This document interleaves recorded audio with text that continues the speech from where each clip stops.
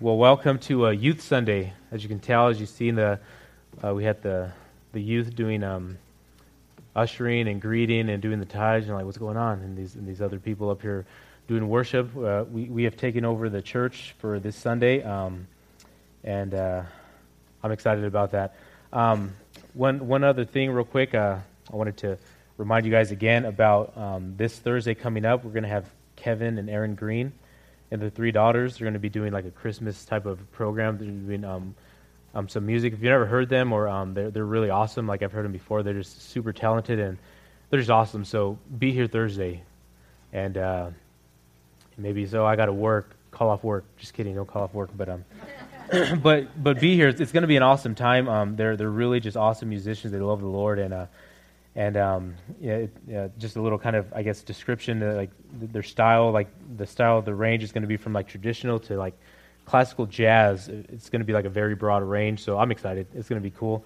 If you're, especially, we're coming to the Christmas time, so with all the holidays and everything, and it's just an awesome time. I really encourage you guys to be here. Bring a friend, bring family, bring everyone.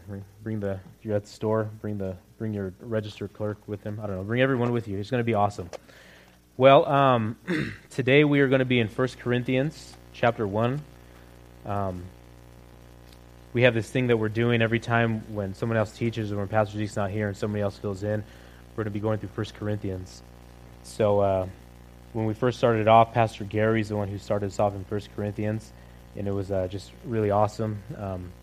He talked about the radical, our radical change in our lives when we come to Jesus Christ, and we described about Paul the Apostle, and then and he started us off, and then Pastor Daniel he continued in chapter 1 with Christ alone, and making the main thing the main things, and just to give you guys, I guess, a real quick background about 1 Corinthians. 1 Corinthians, there was an issue in the church, right? And they're having these rival factions. There was different camps in one church, and they were arguing, they were bickering about, I'm of Paul, I'm of Apollos, right?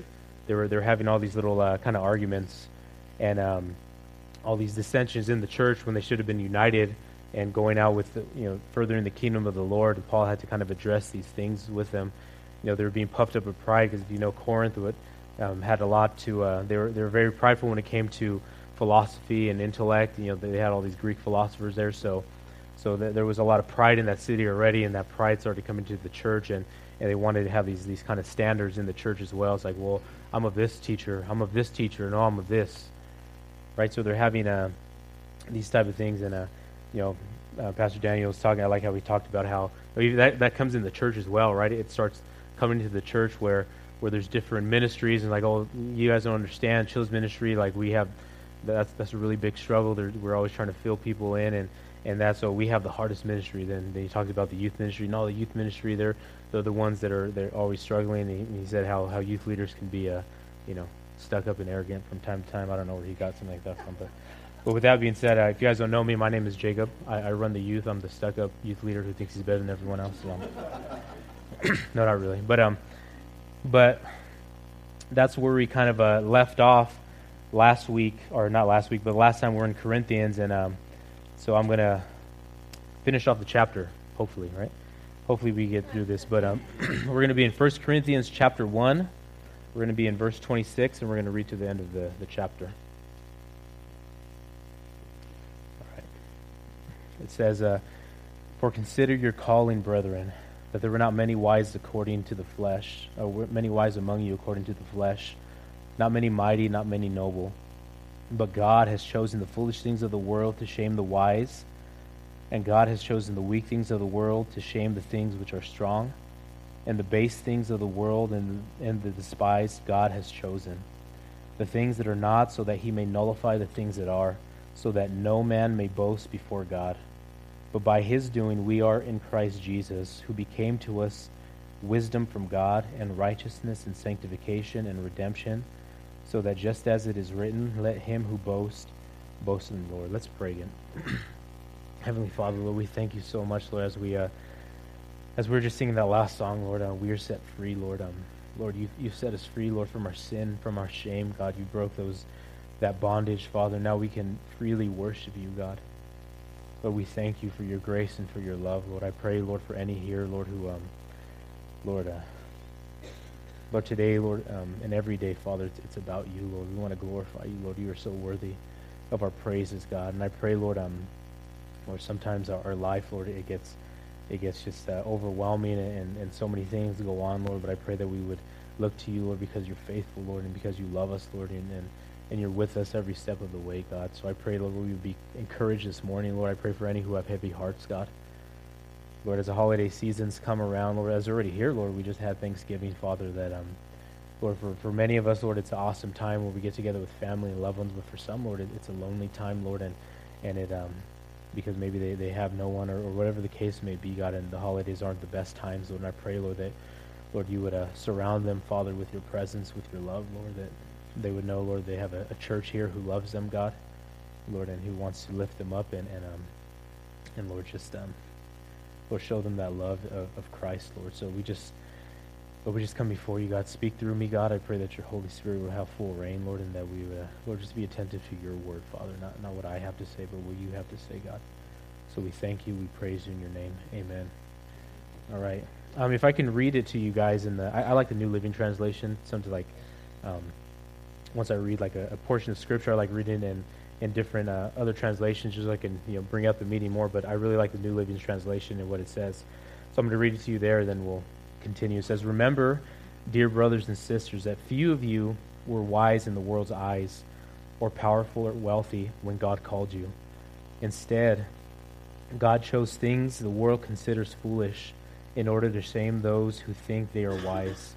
He chose things that are powerless to shame those that are powerful. God chose things despised by the world, things counted as nothing at all, and used them to bring to nothing what the world considers important. As a result, no one can ever boast in the presence of God. God has united you with Christ Jesus. For our benefit, God made him to be wisdom itself. Christ made us right with God. He made us pure and holy, and he freed us from sin. Therefore, as the scripture says, if you want to boast, boast only about the Lord." I love that, right?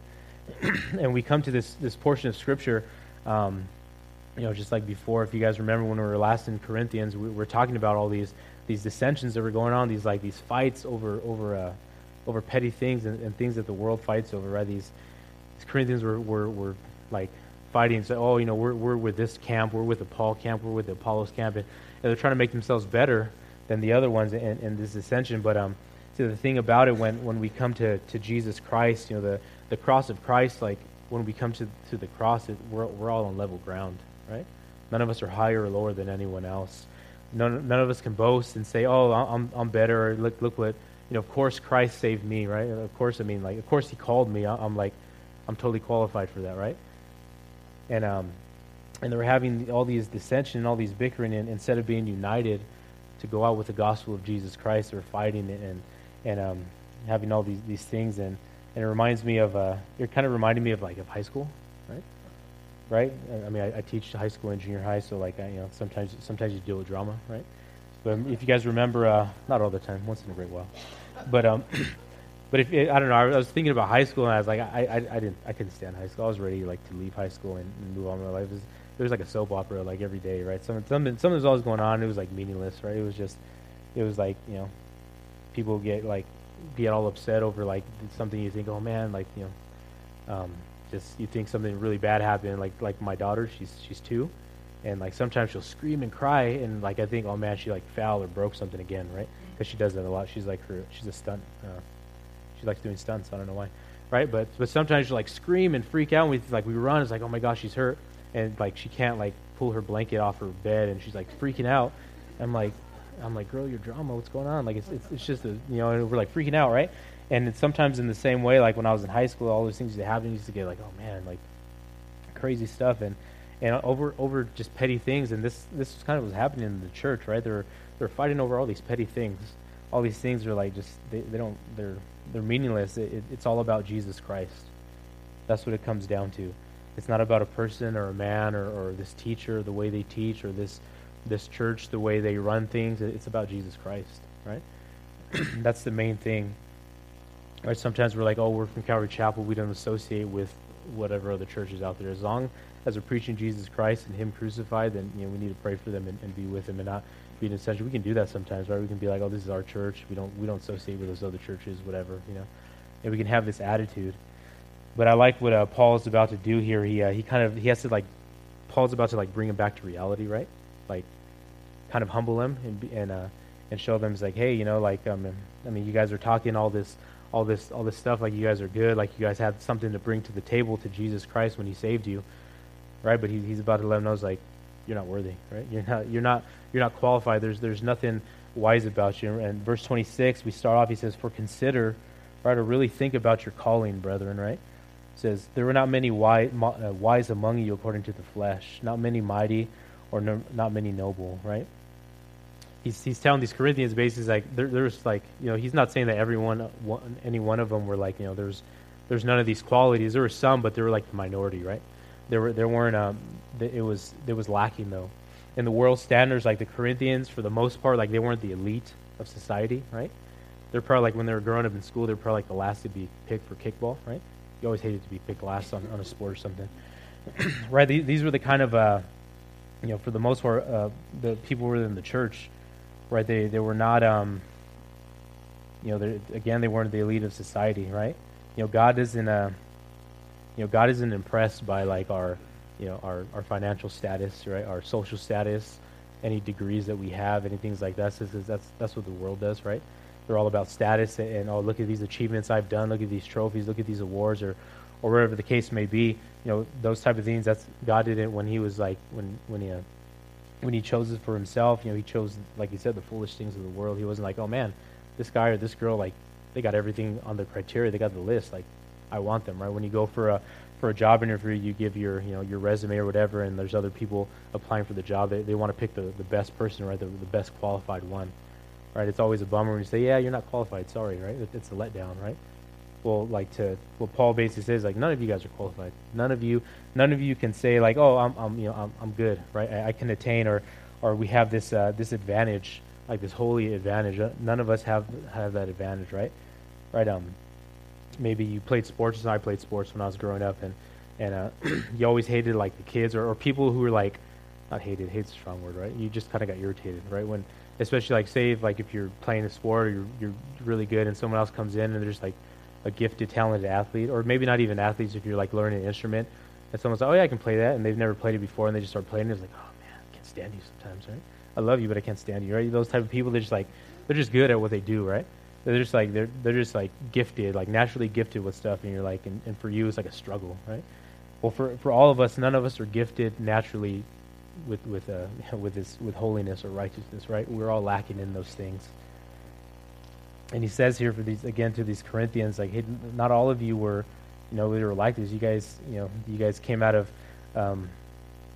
all these sins. In 1 Corinthians 6, 9 through 11, Paul, he kind of describes them again, right? The Corinthian church. And I'm going to read this again in the New Living Translation. He says, "Don't you realize that those who do wrong will not inherit the kingdom of God? Don't fool yourselves. Those who indulge in sexual sin, or who worship idols, who commit adultery, or who are male prostitutes, who practice homosexuality, who are thieves, are greedy people, or drunkards, or abusive or cheat people, none of these will inherit the kingdom of God." Right? That's pretty. It's a pretty long list, right? But he says, "Some of you were once like that, but you were cleansed. You were made holy. You were made right with God by calling on the name of the Lord Jesus Christ and by the Spirit of our God." Right? That's awesome, because I don't know about you, like, we see this list and we're like, oh man, that's a pretty broad list. There's a lot of things we see, like the Corinthians. Some of these guys, some of them were like in heavy, deep sin, right? But God freed them from those things, and he's reminding them of those things. Like, look at where you came from, right? But now, like, you come into the church and you think like, oh, like I'm holier than thou. We have this attitude. Maybe you've seen those type of people in the church, right? Who come in, they're like, oh, I lead this ministry, I do this, I do that, and they kind of have this like arrogant tone. And you're like, dude, you're about to get humbled. You better watch your back, right? You better watch out, because that's what's going to happen. But he's trying to remind them and say, look where you guys came from. Look what God brought you out of, and now you're boasting that you're this, or like you're God's favorite or something, right? Right? The word says that there's no partiality with God, right? We're all God's favorites, basically, right? We can't really say, oh, God, God loves me more than you, right? remember when we were kids and you're at the playground and like, I don't know, it just happened to me. Like you see like arguments with your friends. Like when I was growing up, there used to be a thing, oh, my dad's stronger or whatever the case may be. So no, my dad's stronger. No, my dad could beat up your dad. Well, let's fight right now. Let's do this, right? And we get crazy, like we do all those things. And sometimes like I can come in the church, oh, I do this ministry, I do that ministry, or I follow after this person, or I listen to this teaching, or I do this, and we can have these these attitudes, and it can reflect all those things. There's another verse in the book of Acts chapter 2. If you remember the day of Pentecost, right, when the Holy Spirit came and it came upon the church, or the disciples, and the church was born at that time, right? So the Holy Spirit came upon them and they started speaking in the tongues of other men, and everyone started hearing this, and they're like, what's going on, right? Let me read it to you in Acts chapter 2 verses 1 through 8. You guys can write it down and look at it later. It says, on the day of Pentecost, all the believers were meeting together in one place. Suddenly there was a sound from heaven like a roaring or a mighty windstorm, and it filled the house where they were sitting. Then what looked like flames of tongues of fire appeared and settled on each of them, and everyone present was filled with the Holy Spirit and began speaking in other languages, as the Holy Spirit gave it their ability. At that time there were devout Jews from every nation living in Jerusalem, and they heard the loud noise. Everyone came running, and they were bewildered to hear their own language being spoken by the believers. They were completely amazed. How can this be? They exclaimed. These people are from Galilee, and yet we hear them speaking in our own native tongue. And I like how he says this, right? Because these people realize, like, these were Galileans. These were like country, simple folk, right? They weren't educated. How are they able to speak all these languages? What's going on, right? And I like how it says that, because it's like God uses those simple things, right, to do a mighty work. And we and we go on to verse 27, right? And he says here, but God has chosen the foolish things of the world to shame the wise, and God has chosen the weak things of the world to shame the things which are strong, and the base things of the world and the despising God has chosen the things that are not, so that he may nullify the things that are. I love these verses. Like, this is for me, because I remember when I first came to the Lord, and when I was able to like start serving, right, and they asked me, like, we want you to start like teaching, and I was like, no, I'm not going to do that. That's dumb, right? I'm mostly I was just like freaked out. Like, I don't like speaking in front of people. Like, it's just not what I like doing, right? It's not comfortable to me. But as I was kind of discipled and just praying about it, and I was starting to teach, and I was like, okay, this is crazy. But I started like just seeing like the Lord work through me. But after a while, like I just what the enemy likes to do, right? Like, especially when you're doing something, when the Lord's using you, you're like, man, this is awesome. God is just doing awesome work. The enemy likes throwing in those whispers of discouragement, right? It's like, look at me. So you think like God is using you and all this stuff, but I remember what you used to do, like how you used to be, the way your mind used to work, and he begins to whisper this discouragement, these condemnations in your life, and you can get discouraged really easy and be like, man, like, why am I even here? And we can begin to have these feelings of like, oh man, I can't do this. I shouldn't be doing this, right? Well, none of us should be doing this, right? It's God who's called us, right? We're flawed and chosen, right? God has chosen those things. Those foolish things of the world to confound the wise, but that's what he likes doing, right? God, he loves using like broken vessels for his purpose, right?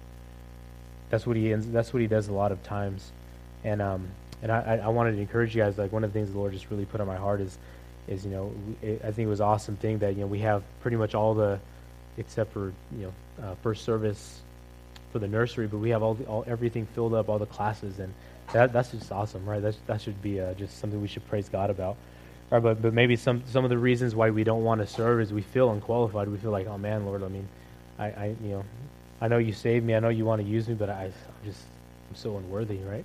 And that's not a bad place to be, but we need to understand that God has called you, God has chosen you. When God chooses you, He's going to provide you with the things you need, right? If you're willing to serve, if you're willing to take that step of faith, God is going to, He's going to enable you through His Holy Spirit to do those things, right? And sometimes we can get freaked out because we feel like, I can't do this, I'm not qualified to do this, and again, none of us are, right? But if God has chosen you, He's called you, then know without a shadow of a doubt that He's gonna work through you. He's gonna work through you through His Holy Spirit, and especially in the children's ministry, right? And we have awesome the ones who oversee Bill and Kathy, who oversee the children's ministry, like they're awesome, they're amazing. They're gonna give you everything you need to help you be successful, right? They're not just gonna throw you in there and just be like, okay, bye. Hopefully you do okay. Right? We'll check with you in a couple months to see how you're doing. Right? They're not gonna do those things. They're gonna be there. They're gonna help you out. They're gonna give you all the materials that you need. But in the end, if God's Holy Spirit is within you, He's gonna enable you to do those things if you're willing to. Right? And again, we can get so discouraged. We can be like, oh man, like I don't feel like, I still get like that a lot of the times, right? Whenever I teach, even this morning, like last night, I was reading my study. I was like reading it, and like I don't know, it just like this doesn't make sense. How am I going to go up there and teach, right? And just praying about it, and just like having the Lord calm my heart, and a lot of times I need that. I need to remember that, even though I'm not qualified to do any of these things, or worthy, but God has called me, right? He's called me, and He's qualified me. He's working in me. He's working in all of us, and it's just an encouragement for you guys to step out and serve. It's such a blessing. It's so awesome to serve the Lord in any aspect, from doing ushers and greeting, and there's so many opportunities here to serve the Lord, and it's just an encouragement for you to do those things, right? But again, He comes in with these condemnations, with this discouragement, right? Right? I know, again, for me that's a lot. It's like, man, like I remember where I came from. I remember the things I used to do. Those things that were just like, they're shameful, right? Yeah, I don't even like talking about them. The things I used to do, and the sense of condemnation comes upon you. Right? But Romans 8 says, whoever's in Christ Jesus, there's no more condemnation. Like we've been freed. The judgment's not upon us. God has freed us from that wrath. Christ took the wrath for us, so there is no more condemnation. That should be something we should rejoice over. Right? If I can read you another scripture, it's in Jeremiah chapter 1, verses 4 through 10. This is one of my favorite portions of scripture. This always encourages me, because I feel like Jeremiah, I guess, a lot of times, except that I don't cry a lot, right? I don't like crying. My wife always says that, because my wife, obviously my wife's awesome. She's amazing. She's emotional, right? She's like, why don't you ever cry? I was like, well, because you cry enough for both of us, so I'll let you cry. And she's probably going to hear this, and I'm probably in trouble later. It's fine. But it says in Jeremiah chapter 1, verses 4 through 10, it says, the Lord gave me this message. This is Jeremiah talking.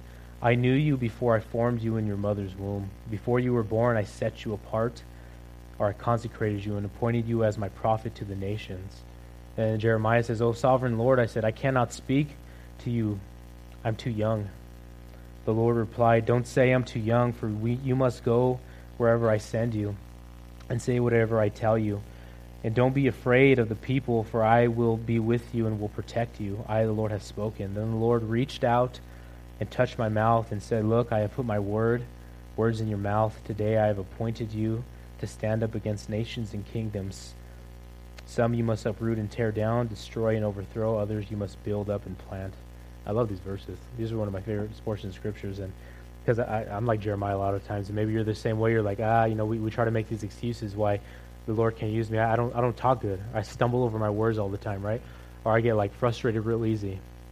Right? You want me to do children's ministry? I have no patience, right? That's why I don't have kids, because I don't have patience, or whatever the case may be, or the reason I don't have kids is I'm still a kid, I'm still maturing, or whatever the case may be. And even with the youth, right, I always try to encourage them, like, you're not too young to serve the Lord. Don't even give me that, right? God, if you're willing, God is going to use you, and you can use. Just like He said to Jeremiah, look, I've put my words in your mouth. Or He says, don't say I'm too young, because wherever you go, wherever I send you, you're going, right? God will make you successful. If He says that this is what's going to happen, then know it's going to happen, right?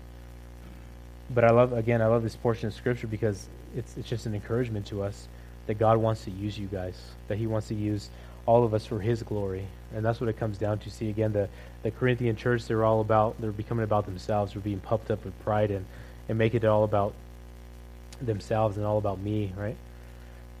But the church, we're called to exalt God, right? When Pastor Zeke is teaching, we're in Revelation right now. And every time we see the scenes in heaven, it's all about God. It's all about Christ, right? He's being worshipped. He's being exalted. It's not about no one else, right? It's not about none of those people. And we have to understand that it's about Jesus Christ, and He wants to use us, right? Sometimes we can compare ourselves to other. That's what I did when I first started teaching. Is I don't teach like Skip Heitzig or whoever, or Chuck Smith, or I don't have that deep voice can't think of his name right now. Sorry, Ken Graves or something like that, right? Yeah, or one of those guys, right?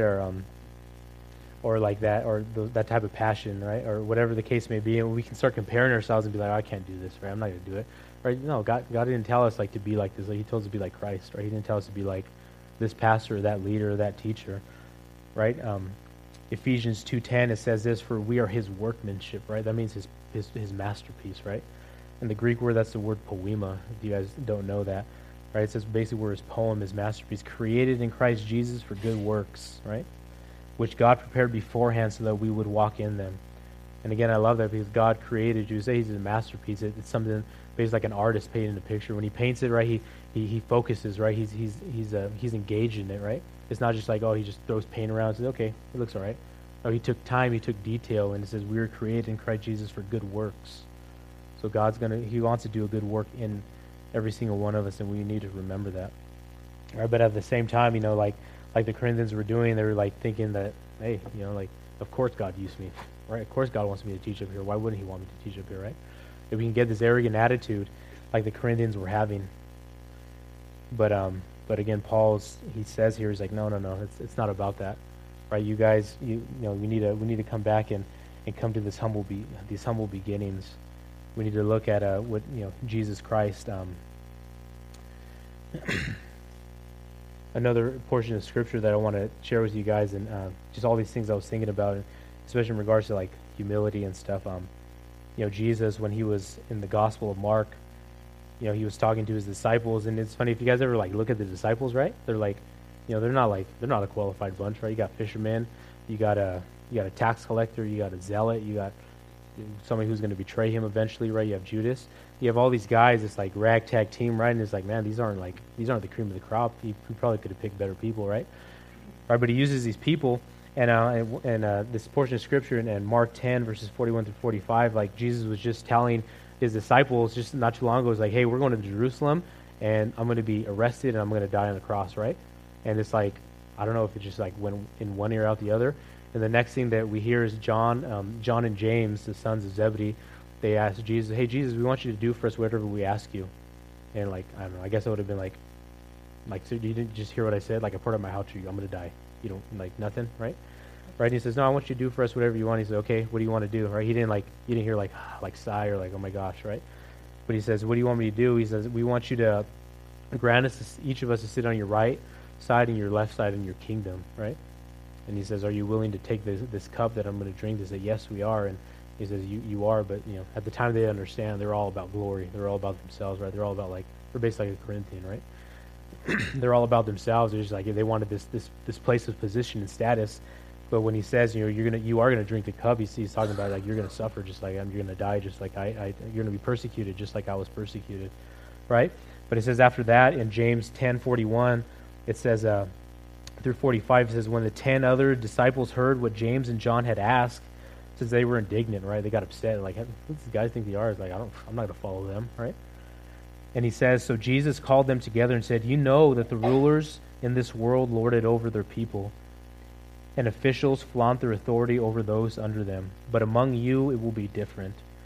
Whoever wants to be a leader among you must be your servant, and whoever wants to be first among you must be slave of everyone else. And check this out, verse 45.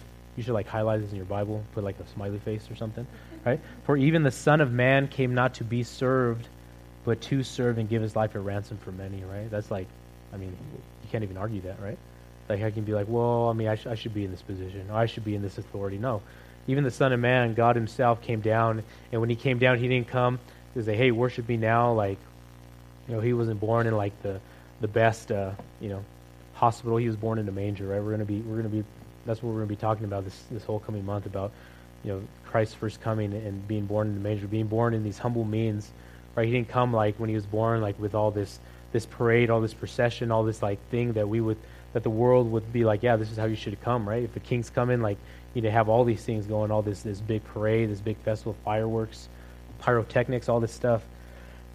But He came down. He says, no, I didn't come to be served. I came to serve, right, and give His life a ransom for many. He did that on the cross. And we need to have the same attitude as He did, right? And the Corinthians were missing this. And at the times the disciples, they were missing this. They didn't understand.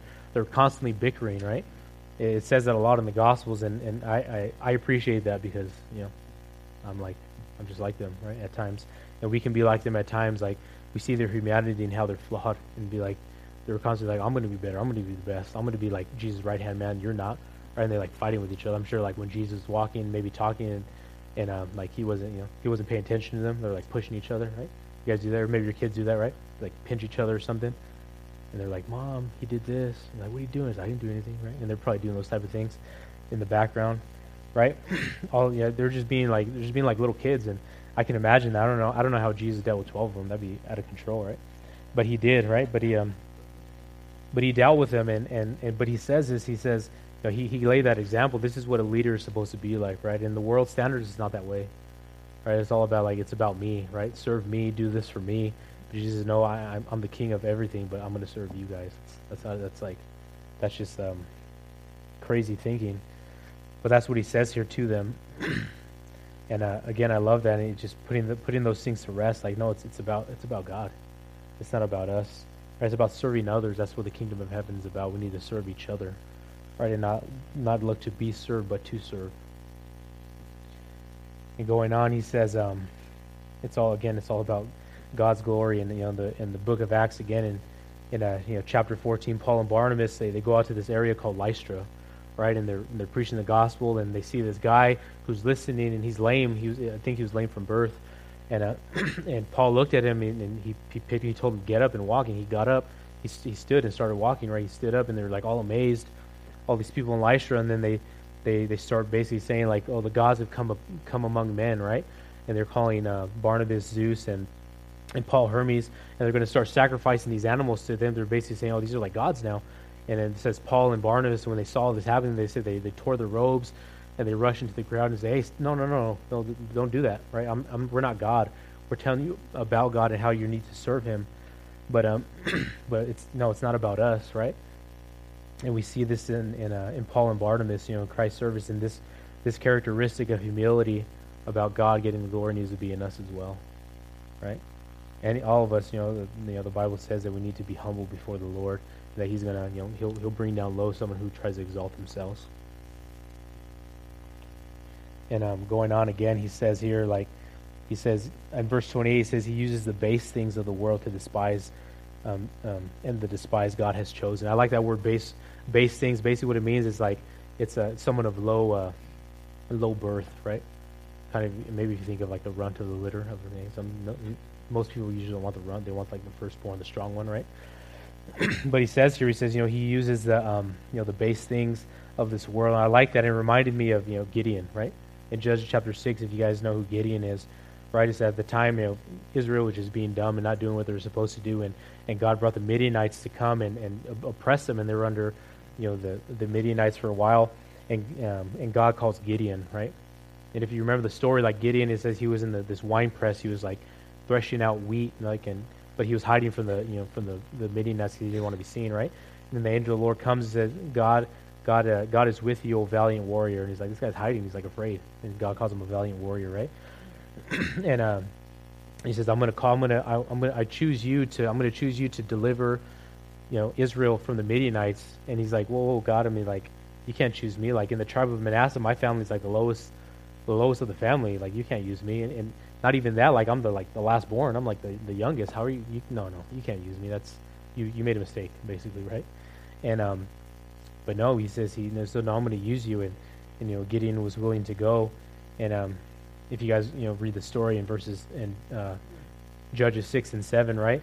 It says in the beginning, like he brings up the army. There's about like 30,000 in the beginning, and God's like, no, we're not going to use that's too many.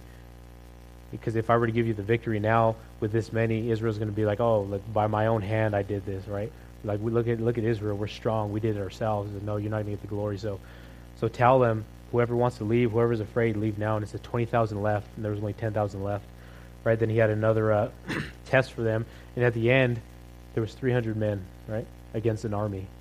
And we know the story that God got the victory, and it wasn't Gideon, it wasn't the army, but it was God who got the victory over those things, and how God can do, again, if we're willing to be used by God, if we're being like, Lord, this is all I got, but if you want to use me, right? And God's like, I can use you. I can use you for my glory, and he's going to use you in a mighty, awesome way if we're willing, right? Again, we have to You know, stop looking at our those shortcomings because God already knows them, right? But he can do mighty things through us if we allow him to, if we're able to do those things. In verses 30 and 31, we'll finish this off. It says, but by his doing, you are in Christ Jesus, who became to us wisdom from God and righteousness and sanctification and redemption, so that just as it is written, let him who boast in the Lord. I love at the end, again, he comes back to this last portion of Scripture, right? Like he's talking about but by his doing, we are in Christ Jesus, right? All of us, whoever's given their lives to Christ, we're all in Christ Jesus. We're all on level ground, right? There's no one higher or lower than anyone else in the kingdom of God. It's Christ who's exalted, not us. And we need to remember those things when we come to the Lord. Like, this should be a place where we're, where there's no fear of judgment, where there's no fear of of that type of I'm better than you are, right? Or that type of attitude, right? So we shouldn't be competing against each other, right? Competition is good in sports and other things, but in the church there should be no competition, right? Like, I'm holier than you are, right? That's dumb. And when we start doing those things and we start arguing and bickering, who notices those things? The world notices those things. And they're like, this is what the church is all about. I don't want to be there. I don't want nothing to do with that, right? And we bring shame to the name of the Lord when we do these things, right? Because in the end, it's all about Jesus Christ. It's Him who's called us. It's because of Him that we're here today, right? It's not because of any man, any pastor, or anyone like that. It's because of Jesus Christ. That's why we're here today. That's why we're reading His Word, and it's being taught. It's all about Jesus Christ. Right? It says, who became to us wisdom from God. And I love this again because the Corinthians, this Greek philosophy, they're all about wisdom, right? They're all about knowledge and intellect and having this higher thought of learning. But it says, no, in Christ Jesus, that's where true wisdom is, right?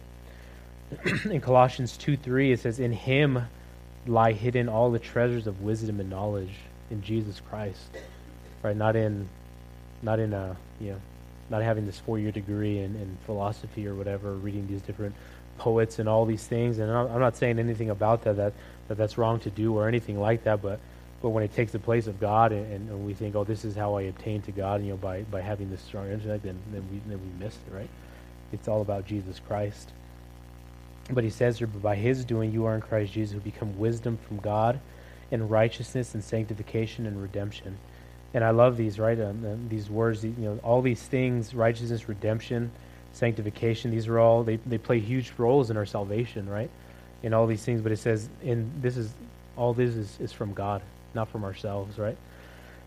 When he speaks of righteousness, right, he talks about righteousness means like our standing, right? It has to do with our standing before God, right? Where we stand before him, God's righteousness, his righteous standards. But since me and you, we fall short of that, right? Right? God has his law, he has his righteous standard. We all fall short. The Bible's clear. It says all of us have sinned and fallen short of the glory of God. Right? But since we've fallen short, God made a way, through Jesus Christ, and now because of him, we're justified, right? Believing on his finished work of the cross, we're justified. We are now made right in God's eyes because of Jesus Christ. In 2 Corinthians 5:21, it says, he made him who knew no sin to be sin on our behalf, so that we might become the righteousness of God in him, right? Not in no one else, in him, in Jesus Christ. Sanctification, it means that basically talks about how we're set apart, right? We're being saved from the power of sin. We have a new relationship to sin, right? I mean, we're dead to it, right? We should be dead to it. We shouldn't have the same relationship we had before we came to Christ to sin, like where we indulge in it and just go after our lust and all those things. We have a new relationship to we're dead, and we're daily growing in holiness. And it's not about us, like when we're saved, it's not that we're sinless anymore, right? It's not like, oh, I see sinning anymore, I don't sin. But it should mean that we should be sinning less, right? That makes sense, right? We shouldn't be doing the same things. That we have this new relationship to sin. John 17, verses 17 through 19 says this: sanctify them in truth. Your word is truth, right? I love how God's word is so simple. It's like sanctify them in truth. Well, what's truth? Your word is truth, right there, right? It says, as you sent me into the world, I have also sent them into the world. Speaking of the disciples, for their sake I sanctify myself, that they themselves also may be sanctified in truth, right? Right? He's our sanctification. In him we are set apart for his glory, right? Jesus Christ was set apart to be the Lamb of God, and now He set us apart to do His, to further His kingdom and tell people about Him. Right? Sanctification is this awesome process that we're all going through. And again, it goes back to that whole, when we feel unworthy, God is continuing to work in us. We're a work in progress until the day Christ Jesus takes us home, right? In Philippians 1:6, it says, being confident of this very thing, that He who has begun a good work in us will be faithful to complete it until the day of Christ Jesus. We're all a work in progress, right? Like this side of heaven on earth, like we're never going to attain and be like, yeah, I'm perfect now, I'm good, right? No, we're continuing. We're always being worked on. We're always progressing. We're always being, built up in the Lord, and that won't be complete until we're in heaven with the Lord. But until then, we're a work in progress. When there are going to be times where we trip up, and those times are bummers, right? But we need to understand that God's faithful to lift us back up and be okay. Let's shake the dust off. Let's get going again, right? And let's do this, right? And then he talks about redemption, and that emphasizes the fact that we've been set free, right? Because of Jesus paying the price for our sins on the cross, right? The idea behind redemption, I always liked, if you ever read the Greek or know the Greek, if you like look deeper into it, right? The Greek meaning, because like the English language, you can lack a lot, right?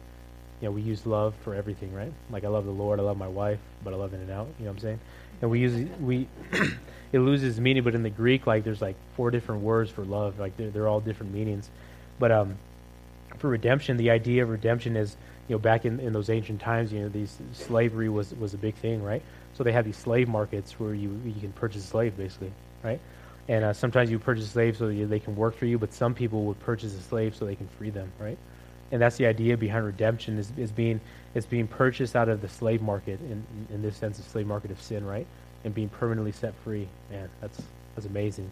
And the price that was paid for that was His blood, was His life on the cross. That was a cost. That was a price for our freedom. Was Jesus Christ on the cross. And again, when we come to the cross, when we see the sacrifice of God, when we see the cross and it's stained with His blood, how can any of us be like, yeah, like, look at me, right? I don't know how you can look at the cross and be like, oh, look at me instead. No, you can't, because we see we see His sacrifice for us, and it's I don't know, it's overwhelming, right? To know that He loved me so much, and I know, like, I wasn't deserving of that love, right? In Romans 3:24, it says this: yet God freely and graciously declares that we are righteous. He did this through Christ Jesus when He freed us from the penalty of our sins, right? That's awesome. Like when he makes us righteous, He basically means like we're made right in His sight now, and it was through Jesus Christ. And all those things, again, they all come from Jesus, right? No man can do that for you. No woman, no one on this earth can make that sacrifice for you and save you from your sins and grant you access into heaven. Only Jesus Christ can. So why do we look to exalt other people?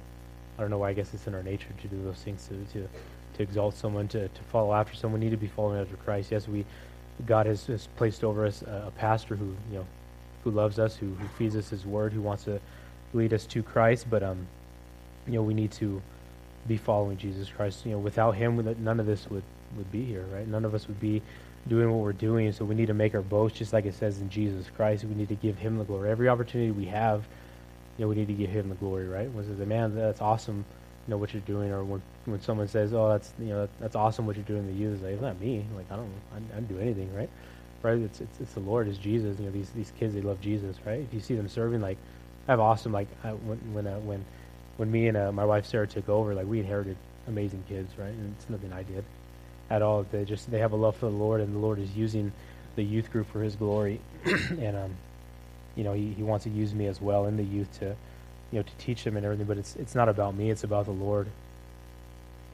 One more verse, and then I guess to kind of finish it off. But this is one of my favorite Psalms. It's Psalms 115, verse 1, and it fits well in here. It says, "Not to us, O Lord, not to us, but to Your name goes all the glory, for Your unfailing love and faithfulness." Right? And I love this psalm because it's right to the point. It's not to us, Lord, but to Your name be the glory, because Your faithfulness and because Your love. Right? That's what we need to be. We need to, we can look at like the Corinthian church and be like, man, shame on you guys for the way you're acting, right? Or we can give our criticisms because we like doing that a lot. People are like, they like giving their opinion on things. we can see them and be like, oh man, like look at this church, right? Like, I can't believe they're like that. I can't believe they're doing such petty things, but like, we do the same things. And we need to examine ourselves. We need to remember that we are flawed, right? In God's sight, and we're flawed, but we're chosen by God to do an awesome work. And God wants to use us. And, again, the question is, are you willing to be used by God? That'd be awesome if all of us just really just, have that desire, purpose in our hearts that let's just do this. Let's go. Let's follow hard after the Lord. Let's leave everything behind. And man, God can do an amazing thing. It's exciting to think about that, to contemplate that. I want to leave you guys with this little, poem. It's by this guy. His name is A.B. Simpson, but it's really good. And it says this. It says, "Not I, but Christ be honored, love exalted. Not I, but Christ be seen, be known, be heard. Not I, but Christ in every look and action. Not I, but Christ in every thought and word." Right? So again, it's all about Jesus Christ, and to Him be the glory, not ourselves. Let's pray. Heavenly Father, Lord, we thank you so much, God, Lord, for the sacrifice that you've made, God, for, Lord, everything that we have, Lord, Lord, the heavenly blessings, Father, salvation, God, everything that we have, Lord, it's from you, God. Lord, sometimes we can get caught up, Lord, and look to ourselves, Father, and glory and exalt ourselves, God, but Lord, the glory needs to be given to you, Lord. Lord, I pray that you would give us humble hearts, God. Lord, that we would rightly look at ourselves, Lord, not looking at ourselves in a low way or in a high way, but looking at ourselves, Lord, at a gut level, Father, and that we would look to you, Father, that we would have hearts, Lord, just as you did it. Lord, if we purpose in our heart to serve one another, Lord, then there wouldn't be so much division, Lord. I pray that we would desire to be more like you, Lord, and have your heart, Father, and have your eyes, Lord, and have your mind, God. I thank you for this church, Lord, and for everyone who's here, Lord. I pray that you would just speak to their hearts, God, and Lord, those who may be just battling, Lord, with wanting to serve you but are afraid or Lord, are hesitant because they feel unqualified, God, Lord, know that, Lord, that you've chosen them, Lord, that you've made them qualified, God. Lord, that you're going to enable them through your Holy Spirit to, Lord, to minister to the children, to the youth, to the adults, in whatever aspect, Lord, you want to use them, God. And I pray that they would be willing, Father, and let go of those hesitations and those things that are holding them back, Father. So, Lord, we just thank you, Lord, and we just praise you in your name. Amen.